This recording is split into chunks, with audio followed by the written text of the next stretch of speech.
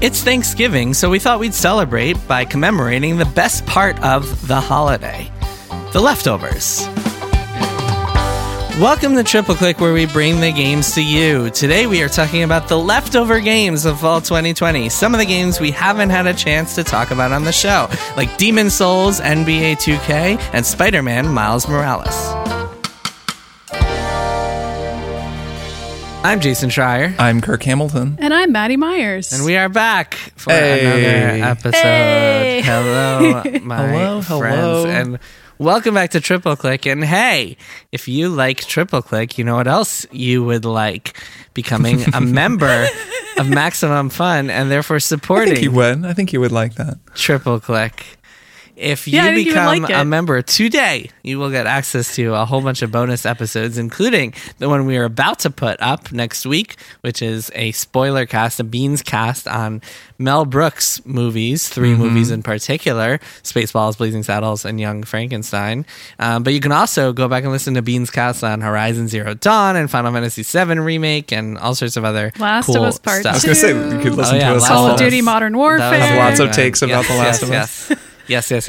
In order to subscribe, in order to become a member, you can go to MaximumFun.org/join and sign up there. Yeah. Also, I think people should do that. I do agree too. with people you. should I agree. definitely do that. Also, as always, you can reach us at triple-click at MaximumFun.org, and you can sign up for the Discord, our official Yeah. Discord chat, which is thriving at Discord, It is. discord.gg/tripleclickpod. And there's a link for that in the show notes too, of course. Yes, fun times. Okay, so all that said, this week we decided to do something a little bit different. So for this segment, we are going to get down and dirty with the games of this fall, because we realized there are a ton of games we've talked about a few of them in One More Things, and we did a triple play on Assassin's Creed last week, but there are too many games for us to handle like in individual episodes. So this is going to be the big super sampler. Like, you know how you go to a diner and you can get like an appetizer sampler that's like a little bit of the wings, a little bit of the nachos, a little bit of the jalapeno poppers. This is that episode. Let's call this the appetizer sampler of fall video games. Sure, that makes sense to me. That's kind of how I felt playing all of these games too. First of all, before we get started, quick disclosure, all of these games, unless otherwise noted, all of these games that we're about to talk about, we have gotten codes for, we've gotten for free from the publishers in question. So just keep that in mind as we are discussing them. So first of all, I want to talk about something that is kind of a follow-up to something we've been talking about, which is the next-gen consoles. So as you guys know, I have been playing both the PS5 and Xbox Series X for a few weeks now. I got them both early from Microsoft and from Sony, and Almost a month, right? I feel like you've had almost these a month for a I've had little them while. for. yeah. Yep. And my original reaction, my initial like gut response to both of them was, wait, like there's no need to get one now. These consoles will be here next year. Don't fret if you didn't get one because they're impossible to find, or if you don't have the money for one, don't worry about it. Don't stress. But I will say, I kind of expected that I would be playing them both for like the review period, and then I would just kind of jump right back into the PC. But I have been using the PlayStation 5 a lot, and it's becoming like, I wouldn't say my default platform, but like it's becoming so nice to use for a variety of reasons. And one of those reasons is that it has Demon's Souls on it. And man, I've become obsessed That's not with on Demon's PC, so. Souls, which is the PS5 exclusive. This is a PS5 remake of an old Atlas PS3 game.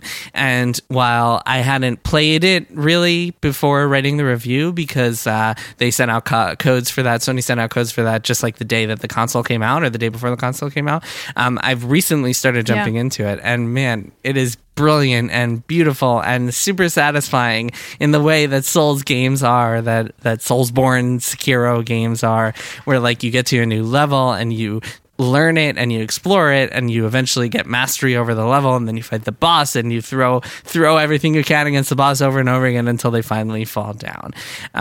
So this is the original. You described this as an Atlas game, but that was published by Atlas. This is a From Software game, and this is the original. Of course, it's a From Software game. Miyazaki, the genius. It's really the original Souls game, because this came before Dark Souls and the Dark Souls trilogy, and it came before Bloodborne. This was kind of the original of this era of From Software, although it was inspired by some older stuff like Kingsfield.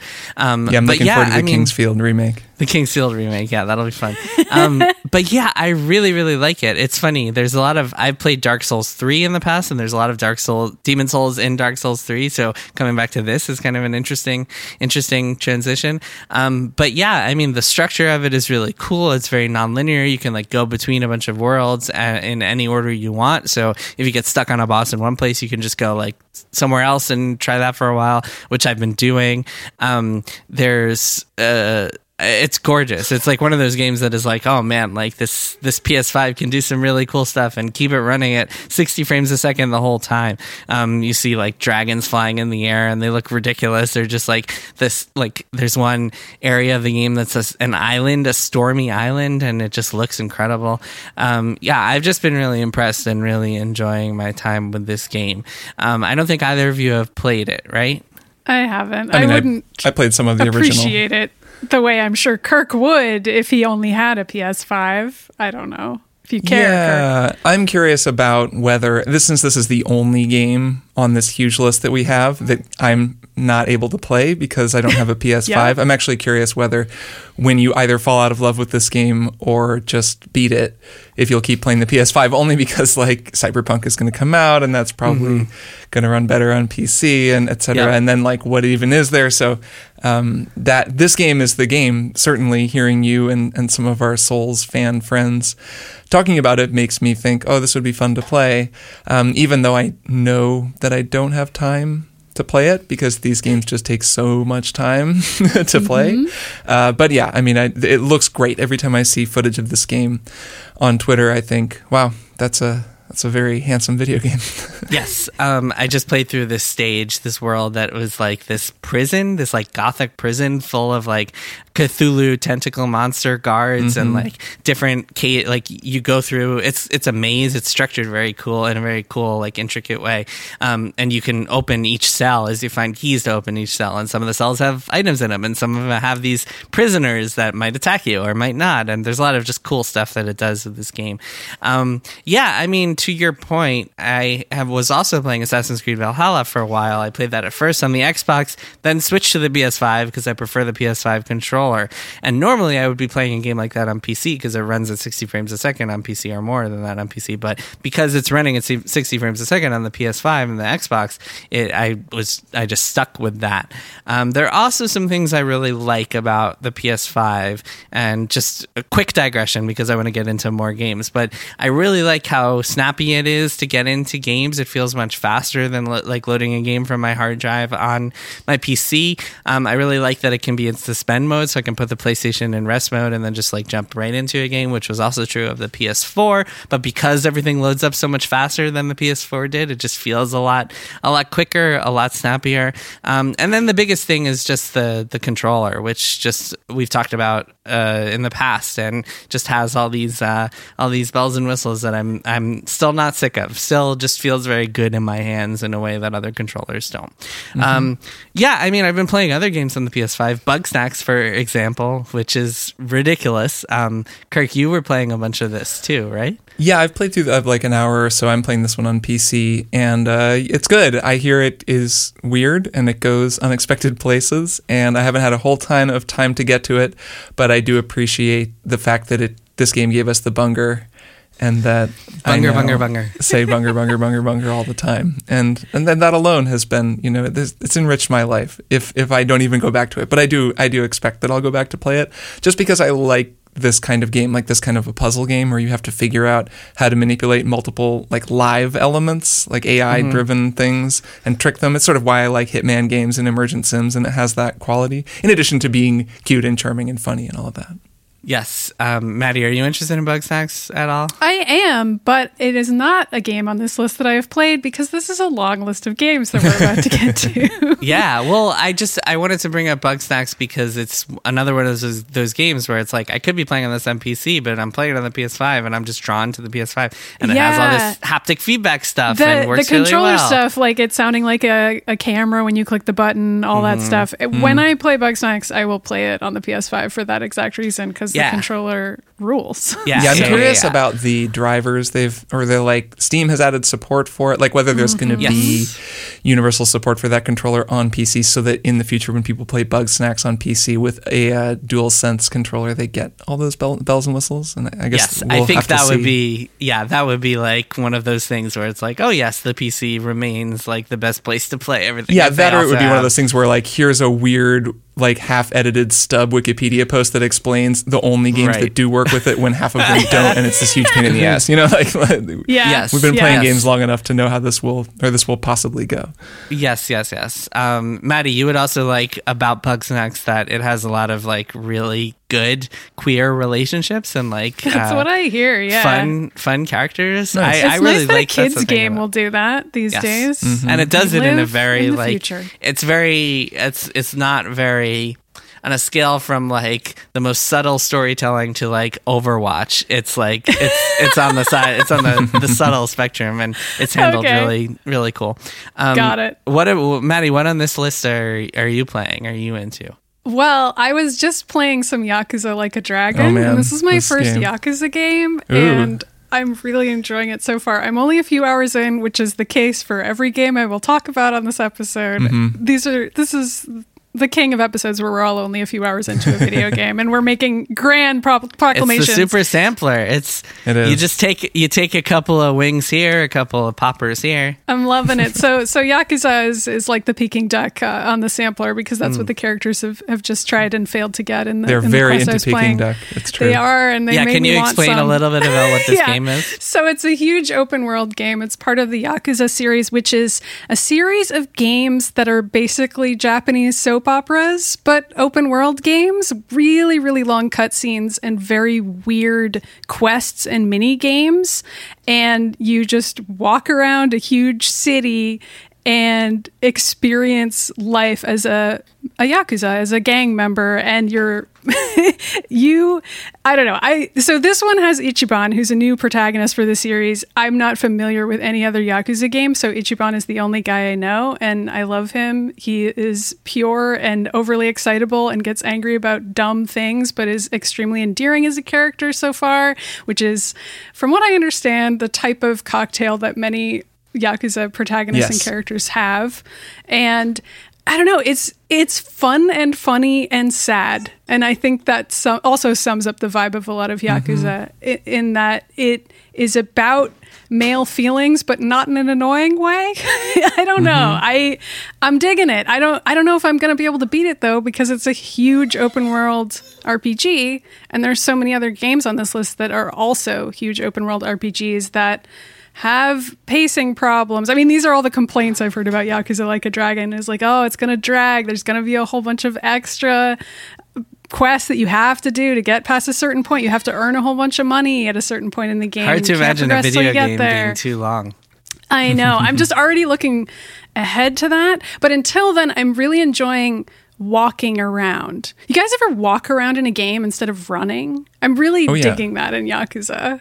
It just feels like the closest experience that I can have to walking around in an actual city. I was doing this in Assassin's Creed Valhalla a bit, just walking around.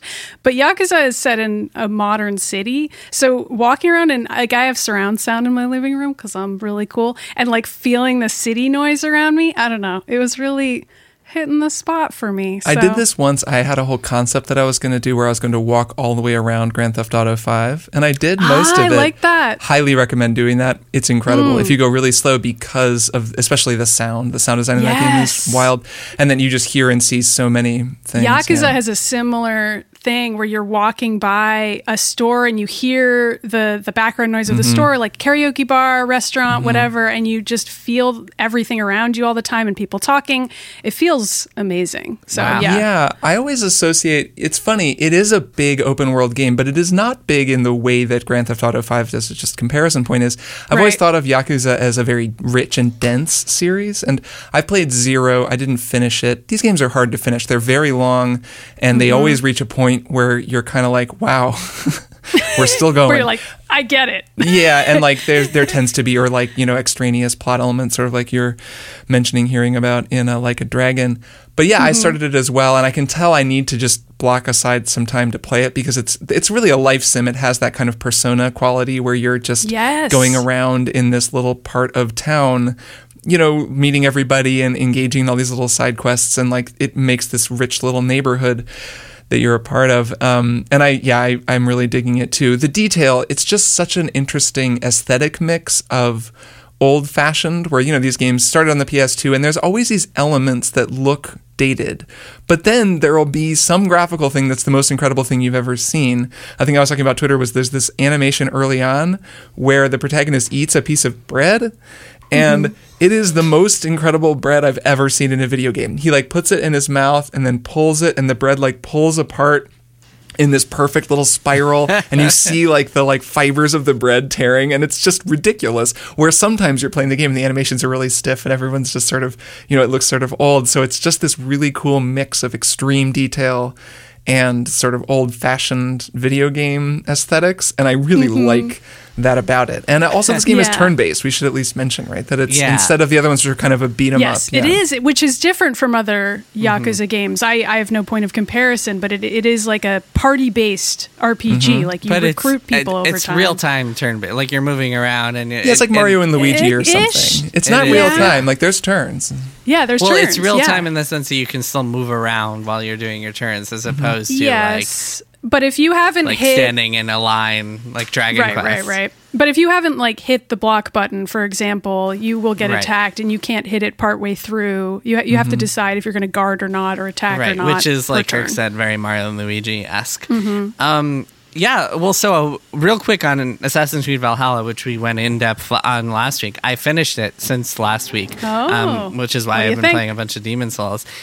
Super fucking long, man. That game is way too long, as I said last week. But we're aware you think that. What was your play time in the end? Do you remember? Well, it was like 60 something hours. So this is to complete all the kingdoms and the order and. So there's the main quest, the Kingdoms quest, which I did, and then that has its own ending, and then there are a bunch of other things you can do afterwards, like epilogues almost. And then there's also the supernatural side of things, the Odin stuff, which I couldn't actually finish because I hit a game blocking bug in it. Like I mentioned last week, this is one of the buggiest games I've ever played. And there's like a quest that I can't actually do because I left this one area in the middle of the quest, the mitten or something. If you're playing the game and you get to Jotunheim, don't leave the mitten in the middle of a quest. But anyway, I left it, couldn't get back in. Apparently it's a known bug, so I can't actually finish that part of it. But I looked up what happens because it connects to the whole thing, and the way that it works is there's one main ending that kind of makes more sense if you played through the supernatural stuff.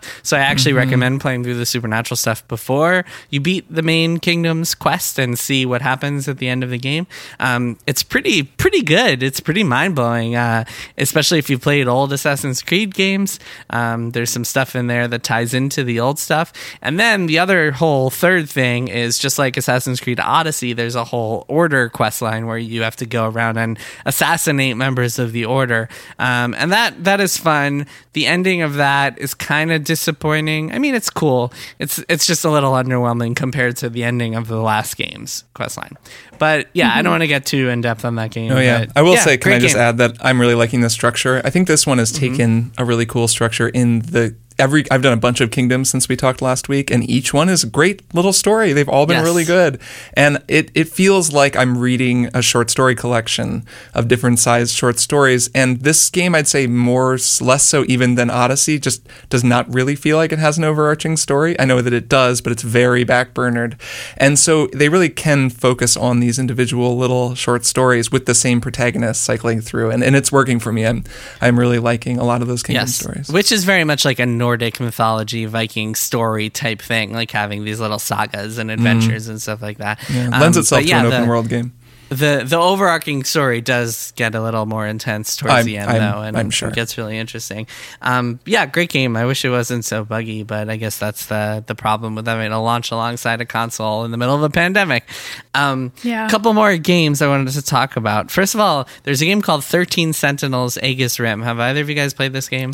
I haven't, but I edited a story about it at Polygon about all the spoilers, so I know what happened. I know the twist ending, and it sounds really freaking cool, and I'm feeling a little bit sad that I edited that story because I would like to play the game. I will not say what the twist is because I kind of wish I didn't know it.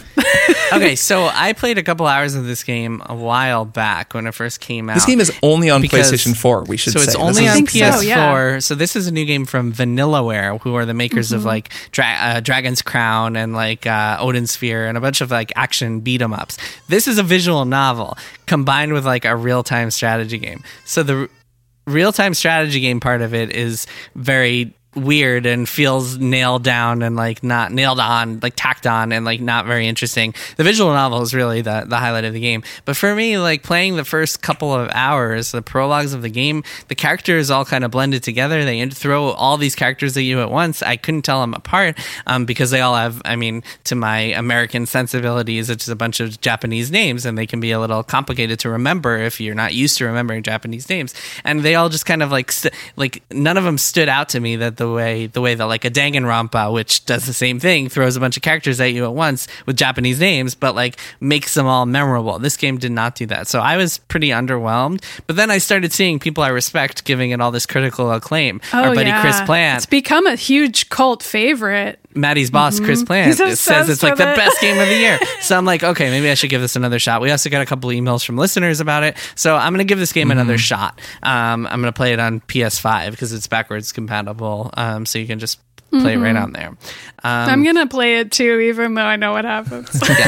Yes. Yeah, man. So I'm sad that you had to spoil yourself, but such is the downside of being a video games editor for Polygon.com. I know. Every now and then it happens. I also wanted to tell a funny story because I've been checking out the sports games on next-gen consoles because those are always a good way to see like the ultra-realistic graphics and sweat. I played a little bit of Madden. We both did. It's not even on this list, but you had talked about that joke where a character is like, "You're not playing with enough heart," and then the other character is like, "I have a congenital heart defect," which honestly, like, so ridiculous. That dialogue exchange alone should skyrocket Madden NFL 21 to the game of the year. Like, it's already great. It's already perfect. You don't need to play the game anymore after you get to that. We've come a long way from Long Shot, the mode that you and I both liked.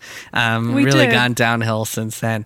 So there's that. I was playing some Madden. It's fun. I was playing some NBA 2K21, which also has like a My Career mode where you build your own player and take him to the top. I named my character D'Brickashaw Goldberg because I really like I really like the name D'Brickashaw after my favorite Jets player, D'Brickashaw Ferguson, and I felt like he should be Jewish. Name. So it's a D'Brickashaw Goldberg.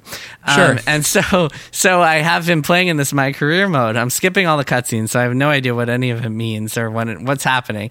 But it's really fun to play. I don't know if either of you have played a 2K game or like the My Career mode, but what's really fun and addictive about it is that like as you're playing, you will be instantly graded on how well you perform. If you take a bad shot, you'll like lose points. If you take a good shot, you'll gain points. You make a good pass. You set up as a teammate with a good screen or something like that. Or you play defense well, you'll keep racking up points, and it can be really gratifying to play, like to get those endorphin rush of like watching your players grade climb up the ranks as you play. It's pretty cool.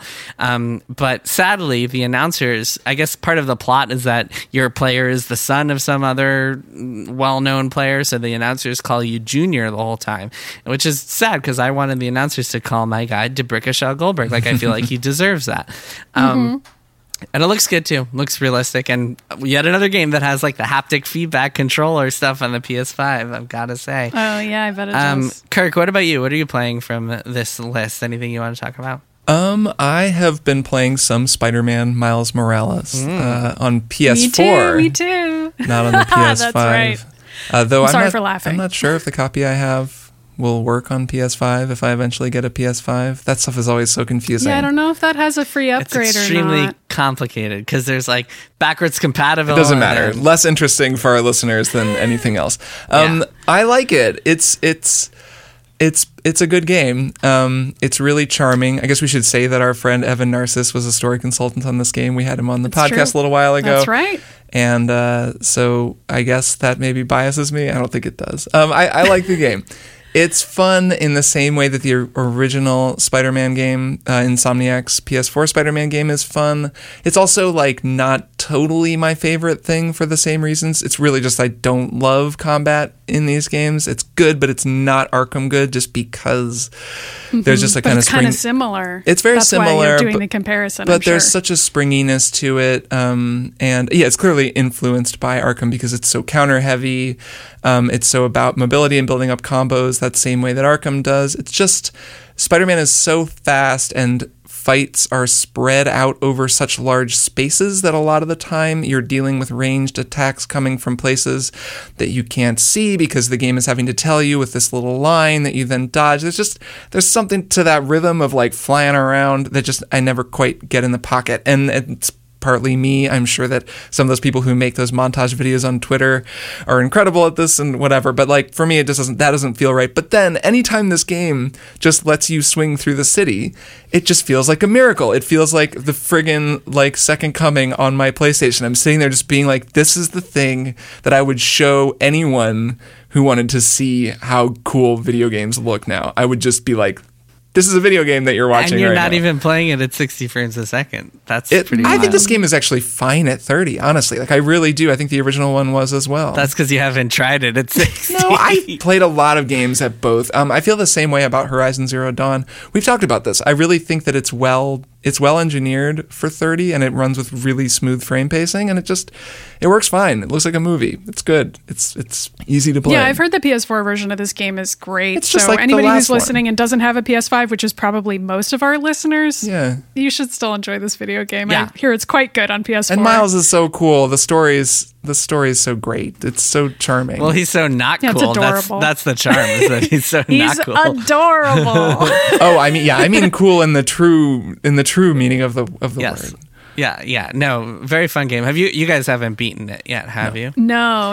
Okay. Only a few hours, Jason. That's the theme of this Sampler show. platter. Can we just say really quick how freaking cool the first 2 hours specifically are Yeah. in Spider-Man Miles Riding Morales? Rhino, yeah. It's so cool. Like they Mm-hmm. do shut you into a tutorial mission kind of a dealie after you complete that, but it's so rare that I play a video game where you feel that good that quickly Yeah. and also that powerful, and they show you how to do each move as you're doing this big splashy cinematic fight. Like playing those first couple hours, I was like, I'm sure this game is going to let me down eventually, but this freaking rules. Like this is the coolest shit I've ever seen. I'm like charging through a mall on the back of Rhino and like dodging people and then While saving a baby in Spider-Man a stroller, and is, then like, like other next to you. Spider-Man is my buddy and Yeah. he's helping me out, and then there's like a dramatic thing where maybe something bad is going to happen. I don't know. It just ruled, and it like had the pacing of a movie that you play, which is like what these action games always freaking promise you, but it Mm-hmm. almost never equates to that in any meaningful way. And I really feel like Miles Morales nailed it. Even if the rest of the game is not that great, I'm like, well, they got the first 2 hours. Like they really It nailed reminds it. me of there's the one sequence in the original Spider-Man where you're chasing that helicopter, and then eventually you have to you knock the helicopter down, and then you have to catch it in between those two buildings as it's falling, and it's just another one of those wrap it in your webs. outrageously cool multi-step set pieces where you're going down the street chasing something, and then you're fighting on the outside of a helicopter, and then it's like a cinematic seamlessly going to gameplay, and then a quick time thing as you fly, and you're just like, oh my That is god, the good this- shit. Yeah. yeah, I agree. That whole Rhino sequence was just gangbusters. It was so good. Yeah, it rolled. The contrast between Miles as this brand new Spider-Man to Spider-Man in the first game, where he was like a veteran and had been doing it for 5, 6, 7 years, is cool. And yeah, really fun story and interesting. I also haven't finished it yet, but I will at some point. Yeah, it's not super long, so Yeah, I of the like that things about on it. this list, it feels pretty achievable Yeah, to I me. think I'll I'm finish like, it. yeah, I can probably knock that out this week at least. You know, so that's great. I want to talk about a couple more games that we haven't actually played. One, there's a new Call of Duty. It features Ronald Reagan. Stars Ronald all Reagan, about actually. Reagan. It's called Yeah, Call of you Duty play as Reagan. Yeah.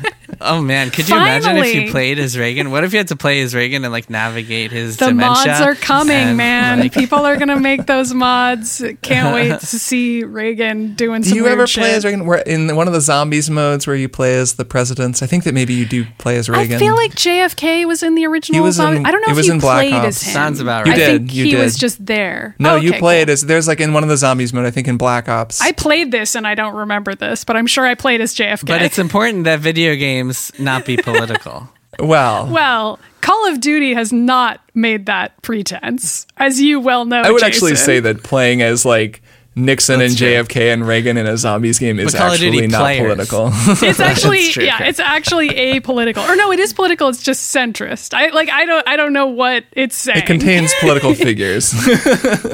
Um, Bing! Kirk here from the future. Just wanted to say that in Black Ops Zombies, you could play as JFK and you could play as Dick Nixon. You could also play as Robert McNamara and Fidel Castro. You could not, however, play as Ronald Reagan. Also, I want to take the opportunity to mention a game that I forgot to mention on this episode, but have been playing a little bit of called The Pathless, which is Giant Squid's new game and is pretty cool. It's like an archery game where you fly around really quickly and shoot little targets, and you have a bird that you can pet, and yeah, it's a nice game. So just wanted to mention that game because we're doing the sampler platter, but I left a crucial little chicken nugget off of the sampler platter. Okay, back to the show. Bing! Anyway, none of us have played that, though I kind of want to. and also, none of us, Maddie, I'm surprised that you have not I played know. Kingdom Hearts Melody of Memory, which is a brand new Kingdom Hearts haven't. game. I That's like will. a rhythm music game, right? It's like a Which, music. yeah, it is a rhythm game. Apparently, it's a pretty fun rhythm game that has Kingdom Hearts recap cutscenes sprinkled throughout it. For no But there's real new reason. Kingdom Hearts cutscenes also, right? Barely any. Oh, barely any at all. okay. That's So it's not a good even- reason to play the game at all. Fair enough, So, okay. I will say- it's not high on my priority list, even as a Kingdom Hearts fan. It's Fair enough. It's probably fun though. I hear it's fun. I will say I really enjoyed the Theater Rhythm Final Fantasy games for the 3DS. Those were really fun, like rhythm Final Fantasy I games. couldn't get into those, but I know you liked them. Yeah, I mean, you have to like be really into the Final Fantasy games and the music and whatnot. Yeah, I Yeah, didn't like the sounds like a actual just similar vibe. rhythm gameplay wasn't doing it for me. One other game that we haven't talked about on this show is Hyrule Warriors Age of Calamity, I which played is some of a those. prequel to Breath of the Wild. It is a Musu game, which means it's like a Dynasty Warriors style slashing giant mobs of enemies type of game. And I don't really have a lot to say about this because I played like 2 missions and was like, this is so friggin' boring. I do not want to play anymore. Kirk, do you have more thoughts than that? I mean, it's not really my kind of game. I didn't find it boring. I thought it was crazy, kind of. I mean, it's like a game, well, like one of my favorite games of all time, Breath of the Wild, now has this prequel game built in the same, with the exact same art style and the same characters, set as like a prequel / maybe parallel timeline thing or something. And then there's all sounds like this Zelda. it feels like really fan servicey from the very beginning in a way that I just like characters that were like beloved, really minor characters in Breath of the Wild turn up right off the bat in this one. And I don't know, like I'm probably not going to play a whole ton of it just because like this kind of game, I don't know, I don't find it that interesting, but it's pretty Well, wild. that's Like, what I mean could- by boring, what you just said. Like, the premise gameplay. isn't boring. The gameplay itself is boring. Like, running around a Oh, but map. I mean, the experience of playing it, I did not find boring as much as like the gameplay was kind of mindless. Like I was like laughing and kind of just like, this is a trip. Like this is cool. Like I was fine with it when I was playing it. Sure, but that's just the novelty of it all, of like throwing 10 bombs at once at like these giant hordes of mobs. The actual gameplay. But yeah, I mean, I found it very stale. I just was, these Dynasty Warriors style games are just so uninteresting to me that I just bounce right off them. And yes, even when it's like a game in the same world that's continuing the story of one of my favorite games of the decade, I just have no interest in playing more. So I don't really have a lot to say about that. Any other final thoughts on fall games from you two before we move on to one more thing? I just want to say I really want to play Fuser and Tetris Effect Connected as well. I have not played either of them, but I would like to. I have That's Fuser all. downloaded and I want to play. This is Harmonix's new mashup game and I haven't played it Yes. either. I liked DJ Hero. I only played a little bit of Me that too. game, but I thought it was mean, really it's clever. Not good, but it's like almost good. And Fuser apparently is like the next rung on the ladder of like, it also has some problems from what I hear with the DJ concept that it's doing, but like it's closer to what you want it to be. And I don't know. I just think I'm going to enjoy it when I get to it. The fact that Harmonix made Rock Band VR the most incredible music game that no one will ever play will always make me love Harmonix. That game is bonkers. And like, I bet you that like 1 out of every 500 listeners of this episode will have played it, and like no one even knows what it is. And like Fuser feels very niche as well, and I want to check it out. To that. And I love Tetris Effect, so I'd love to check out the updated one. Yeah, maybe we'll talk about those on future apps. Who knows? Oh, and I played a little bit of Pikmin 3 Deluxe. I've never played a Pikmin before. That'll be my one more thing, I think, a little later. That game rules. But I mean, everyone knows that game rules. Yeah, it's one of those that's like sitting on my Switch waiting to be played, and I just haven't had time to just like really, it's like StarCraft. Really chew into it. There's one more fall game that I'm really interested in, which is Immortal Phoenix Rising, aka Gods and Monsters. So I'll be checking that out in the near future and talk about it also in a future AKA episode. Weth of the Briled, which I'm very much looking for. Oh, God. Jesus. Kirk. Well, it's just, I don't know. I just switched 2 letters and like it's kind of the same, but it's different. You could come up with something clever like Breath of the Mild or something like that. Like but is it mild? We don't know that it's mild yet. I don't want to We'll find out. We'll brainstorm. Let's brainstorm a little bit on this one. Okay, we'll workshop it. Let's take this one back to the workshop. All right, why don't we take a quick break and then we'll be back for one more thing. Hi, I'm Jackie Cation. Hi, I'm Lori Kilmartin. And we have a podcast called The Jackie and Lori Show. Who are you, Lori Kilmartin? Oh my God, so much pressure. I'm a stand-up. I've been doing stand-up since 1987. I'm a writer for Conan. I've written a couple books, have a couple CDs out, have a special out. Who are you, Jackie? Well, I too am a stand-up comic since 1984, and I do the road like a maniac and don't have a cool writing job, but I have 4 albums out, working on a new album. We talk about stand-up. We talk about all the different parts of stand-up comedy. So that's the Jackie and Lori Show, and you should subscribe on Maximum Fun if you want to hear that. And I would encourage you not to. Hey friends, Jesse here, the founder of Maximum Fun, and I have some really great news to share with you. This year has brought a lot of changes for all of us. And one tradition that we were grateful to be able to hold on to is our annual pin sale to benefit charity. This year, through your generosity and love of pins, you helped raise $95,400 for Give Directly. If you're a member and you bought pins, they'll ship in January. In the meantime, your support will provide direct cash relief to families impacted by COVID-19 across the United States. Even in this incredibly tough year, the Max Fun community remains extraordinarily kind. And whether or not you bought pins, you can continue to help by heading to givedirectly.org. And as always, thank you. And we are back. Kirk, Maddie, it is time for one more thing. Uno more thing. Uno más? That's the extent of uno más. That's the extent of my Spanish is uno more thing. Good job. We should call this One More Once, which is a reference that I will explain on our Mel Brooks Beans cast later. Let's try it one more once. Okay, Great. good. That's a good teaser for members only. You have to subscribe if you wanna hear what Kirk meant just said. Kirk, why don't you give it to us? Give us your one more once. My one more once, let's do it. One more once is Star Wars Squadrons, another fall game that we didn't talk about in the earlier segment, but I already did as a one more thing once and am now back playing because it finally works with my virtual reality setup. So, and I also played a bunch of it on a screen as well, and I have like a kind of more thorough take on this game, though I haven't finished it yet. This game's really good. It kind of had a difficult run on PC. It had some technical issues that like people were pretty upset about, even though I think a lot of people just had a good time with it. But they've been patching it a lot and updating it a lot and releasing, big new fixes. They've been sort of doing that really consistent update thing with, it seems to me, like good communication.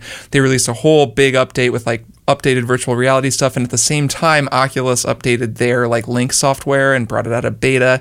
And for whatever reason, now when I play the game, this is the Steam version of the game with an Oculus Quest 2, it works great. So this game really rules. It's really, really cool. It's the kind of Star Wars game I hope we get more of, just like whatchamacallit, Jedi. What I want to say Jedi Fallen Order, but that wasn't it. Yes, Jedi Fallen Order. These names all kind of blend together. Just like Jedi Fallen Order was when that came out. It just feels like a good single-player Star Wars dogfighting game that is deeper than I would have thought. Like the sim level of it is actually pretty rich. And when you're in the ship, particularly when you're in VR, you're in the cockpit. The cockpit is like completely fully realized, and everything in it reacts the way that it would in that ship. And because you're fighting on two sides of this conflict, you're like flying TIE interceptors and TIE fighters and also X-Wings and A-Wings, and the ships are all really different, and you get this feel for each of their cockpits. And I think if you really get into the multiplayer, because there's competitive multiplayer in this game, that's kind of when you get really good. But man, I mean, even playing it on a screen, and I'm playing with a HOTAS, so with a like stick and throttle, which is a fun way to play, I think.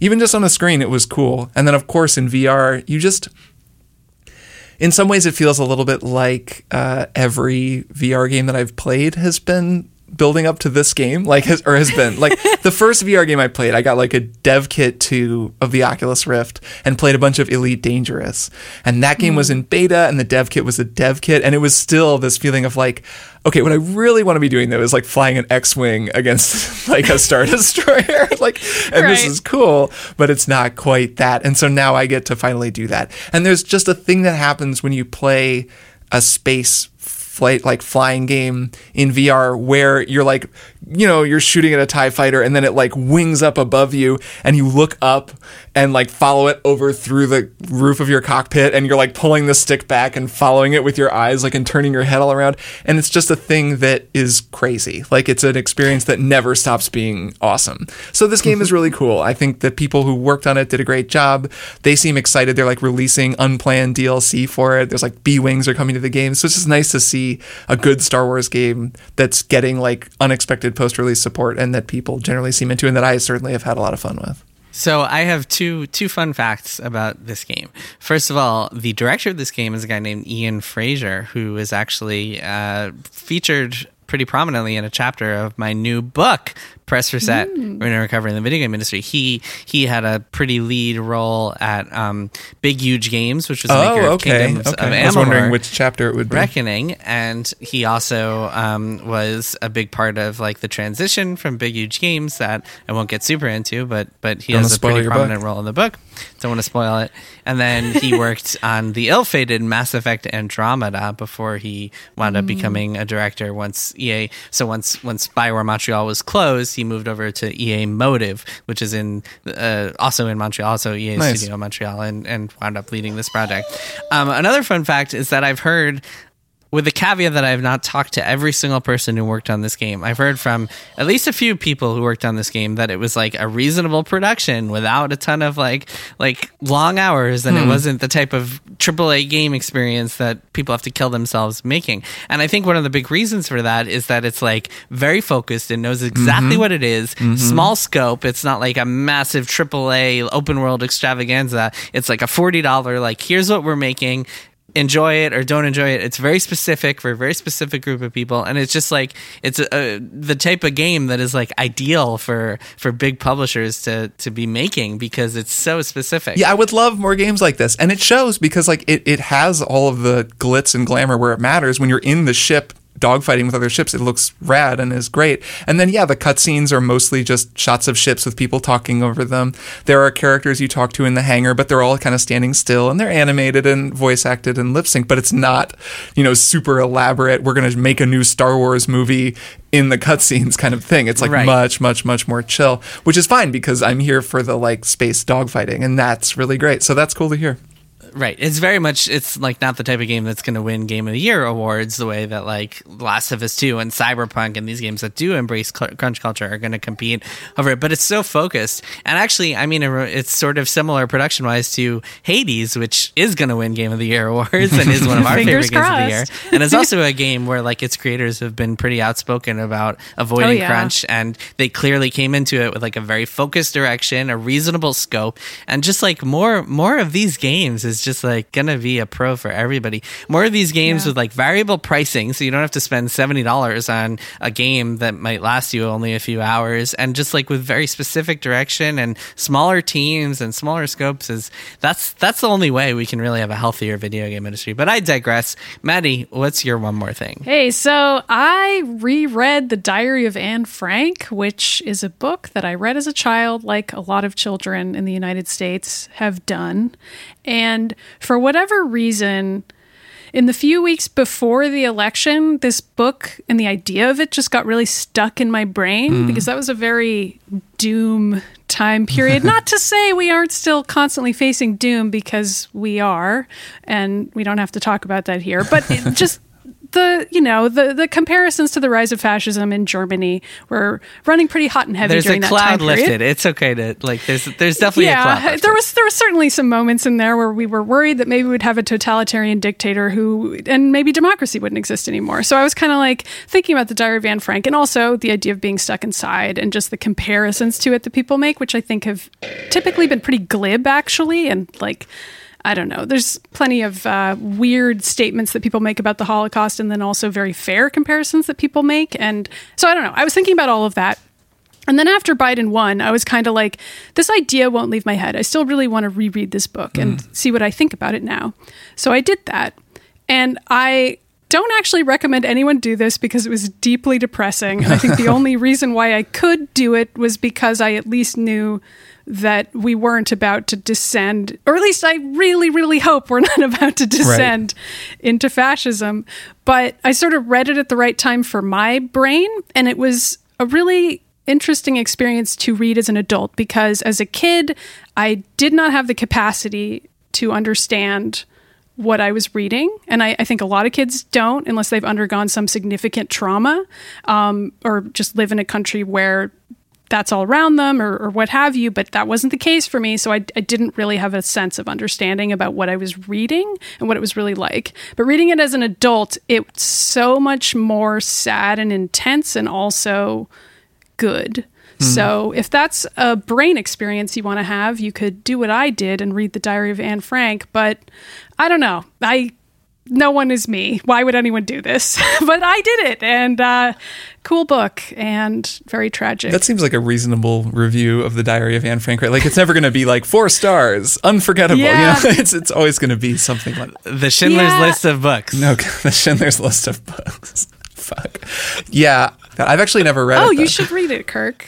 If you've never read it, I think I guess I'll say that. If you're a listener who's never read it, you should read it. Yeah, because there's a reason why people talk about it so especially much. Especially if your listener is one of the 20% of Americans who doesn't believe the Holocaust happened. Well, by all means, I doubt any of them listen to this show. But I would say the main tragedy of the book is, I mean, I can't pick a main one, but one of the many tragedies of the book is how beautifully written it is, and how much Anne Frank wanted to be a writer, actually wanted the diary to be published, and she's so good. I don't know, that part of it is really hard. Well, it's actually, I mean, that there's a silver lining there, in that if she had survived, maybe nobody would have heard of her as a writer, and she's become a legend. I think they would have, because she would have been an incredibly good author. Yeah, we'll that's never possible. know. That's possible, but she's certainly a legend in the writing. She is, which I think is what she would have wanted, which is something that feels kind of good and less weird about reading a 13-year-old's diary, is being like, well, she actually would have wanted you to read it, you know? It's an interesting experience. I also read it as a kid. It's a very different experience, I think, when you're the descendant of Holocaust survivors, and you've heard stories about like your great aunt hiding in a cave for a year. I'm sure it's much more personal. So as a kid, if you're reading it with that context in mind, right. I'm sure it's very different for you. Yeah. Yeah. But yeah, good book. Nice. Jason, what's your one more thing? Yeah. So my one more thing is The Queen's Gambit, which you guys were talking about last week. I've finished it all. No, we've all since watched last week. Really good. I feel like more series, just like games, more series should be limited series, because they're so much more palatable and like feel like they're telling a full story. And I really enjoyed this. It's shot really well. The dialogue's really good. The acting's really good. The characters are great. The lead actress is phenomenal. But even like Borgov, the Russian chess player who doesn't say anything, is just like so good at like even slight ticks with his face that I just really enjoyed his performance. And just really enjoyable show. It made me want to play chess a lot. So I've been like playing online against computer chess. Chess is it's an interesting game because it's such a game about planning and about anticipating. And I totally do not, I'm like okay at it, but I don't have like the skills of like being able to anticipate exactly what's going to happen 3, 4, 5 moves from now, which I think is kind of necessary if you're going to be a master at chess. And we got to see that in the show with her just like visualizing boards on like her every possible ceiling scenario. and seeing it all unfold. And I really think that's kind of, I'm sure you can get there with practice, but I also think a lot of it is so innate, having that ability to plan, that if you're smart, I feel like you can definitely hit a certain level of chess and you can be decent at it. But like unless you have that skill of like really just anticipation and planning and memorizing, that I think you really just can't hit the highest echelons. The article that I linked last week with Gary Kasparov talking about I chess. haven't read that Oh, yet. you should check it out because it's cool. He talks about the different kinds of chess players and how her character, Beth, is that her name, is sort of one type, and that there were types traditionally who would play in this more like instinctual, intuitive way. Like that is a yeah. thing that's not like invented for the show, where most, like a lot of chess players I think play in a more strategic way, but that was a thing. And that he talks a little bit also about substance abuse and how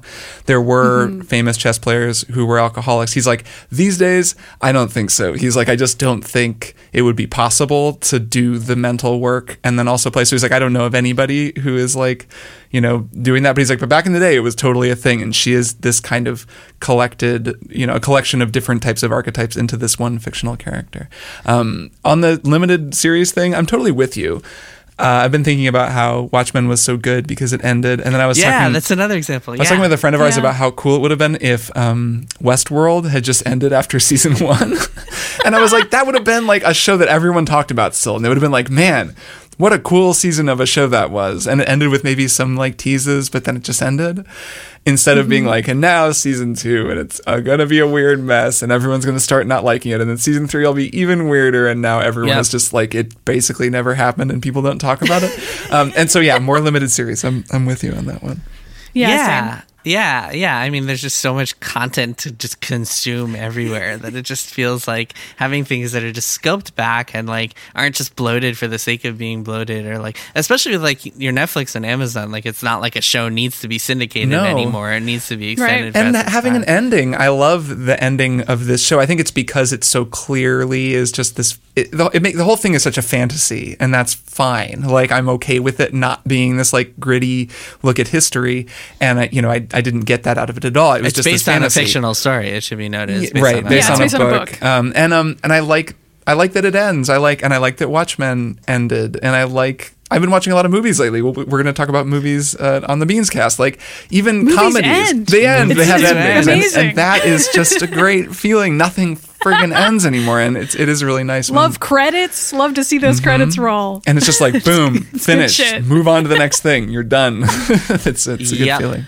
Yep. The creators of Better Call Saul, which is my favorite like live ongoing show, announced that it would be over after like this next season 6, I believe. It's like the most exciting announcement a showrunner can make. It's such a cool thing to hear. We are ending especially after the show has been just like great for a while, and it's just like, okay, we're ending on a high note. And they did that with She-Ra. That show recently ended, and they were like, we're ending it, and it just ended, and it's like a great ending. And I was like, oh, how nice that this just ended. So many of those Netflix animated shows don't end too, and they just kind of always new seasons. So the first time I ever remember this happening was in the middle of Lost, and it was like season 3 of Lost, and it was just kind of dragging, and it was one of those things where they were clearly like, it was so hit or miss every week, and they were dragging on all these mysteries and stories and secrets. And there was one episode, Stranger in a Strange Land, that is like renowned as like the worst Lost episode. It was like, is that the tattoos episode? Jack getting tattoos in Thailand. Yep.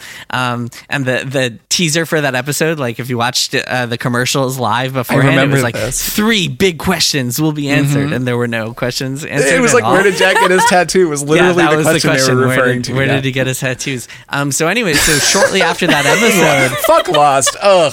Why do we talk about Lost so much? We talk about it a lot. No, it was an Weird. important TV show, and like for the It reason you're was. saying, I love and I hate Lost. It's We're all like traumatized Destiny. from it. Lost is the destiny of TV. Destiny of TV shows. It is kind of Kind like of. It is. an important template for a lot that came I after. thought you meant it's like Destiny to like us, like in the sense Well, that that it's something too. we all have to talk about. It is our destiny. Yes, that too. But also, no, it is like Destiny. It went yeah. on for too long.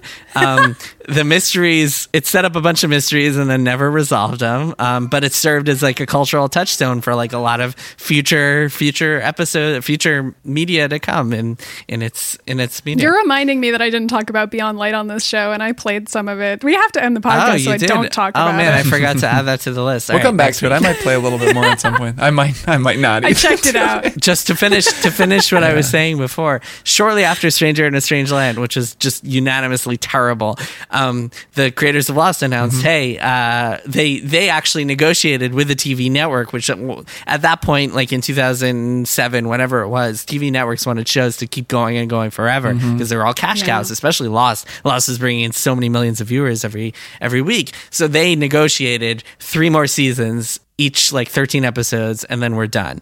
And it was good, and it was a relief, and it just made the show. I mean, the last season of the show was still terrible, but That's but it what still I was just helped thinking. the show. But, Yeah. it ended, and that ended, was what yes. was good. It had Juliet and Sawyer at the vending machine, and come on, it had Juliet and Sawyer at the vending machine. It wasn't all bad. Yeah, there are parts of it that were great, Yeah, but like no. the flash sideways and we like don't the have to temple go over and- the whole finale of Lost. All right, we'll save it for the Lost Beans Stay cast. tuned for I our bet Lost people really want a Rewatch Lost Beans podcast. cast. Yeah. I would do that in a heartbeat. Oh my Lost God. Beans cast. But then we would have to podcast. rewatch all of Lost, though. Yeah. Yeah. It'd be worth it. All right. So let's say goodbye for this week. We will be back next week with 2 episodes for subscribers. On Monday, we'll be posting the Mel Brooks Beans cast. So sign up, become a Max Fun member if you haven't already.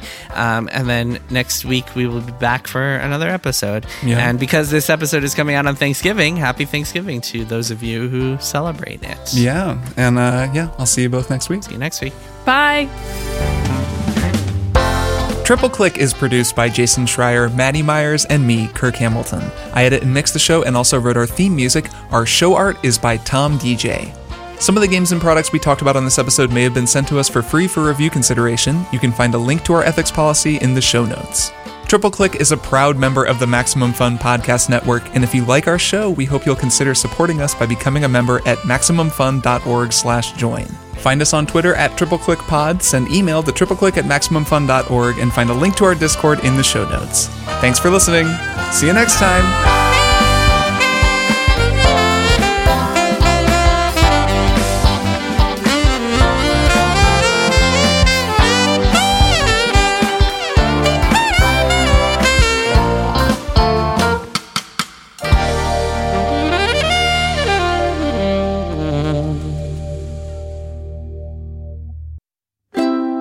MaximumFun.org.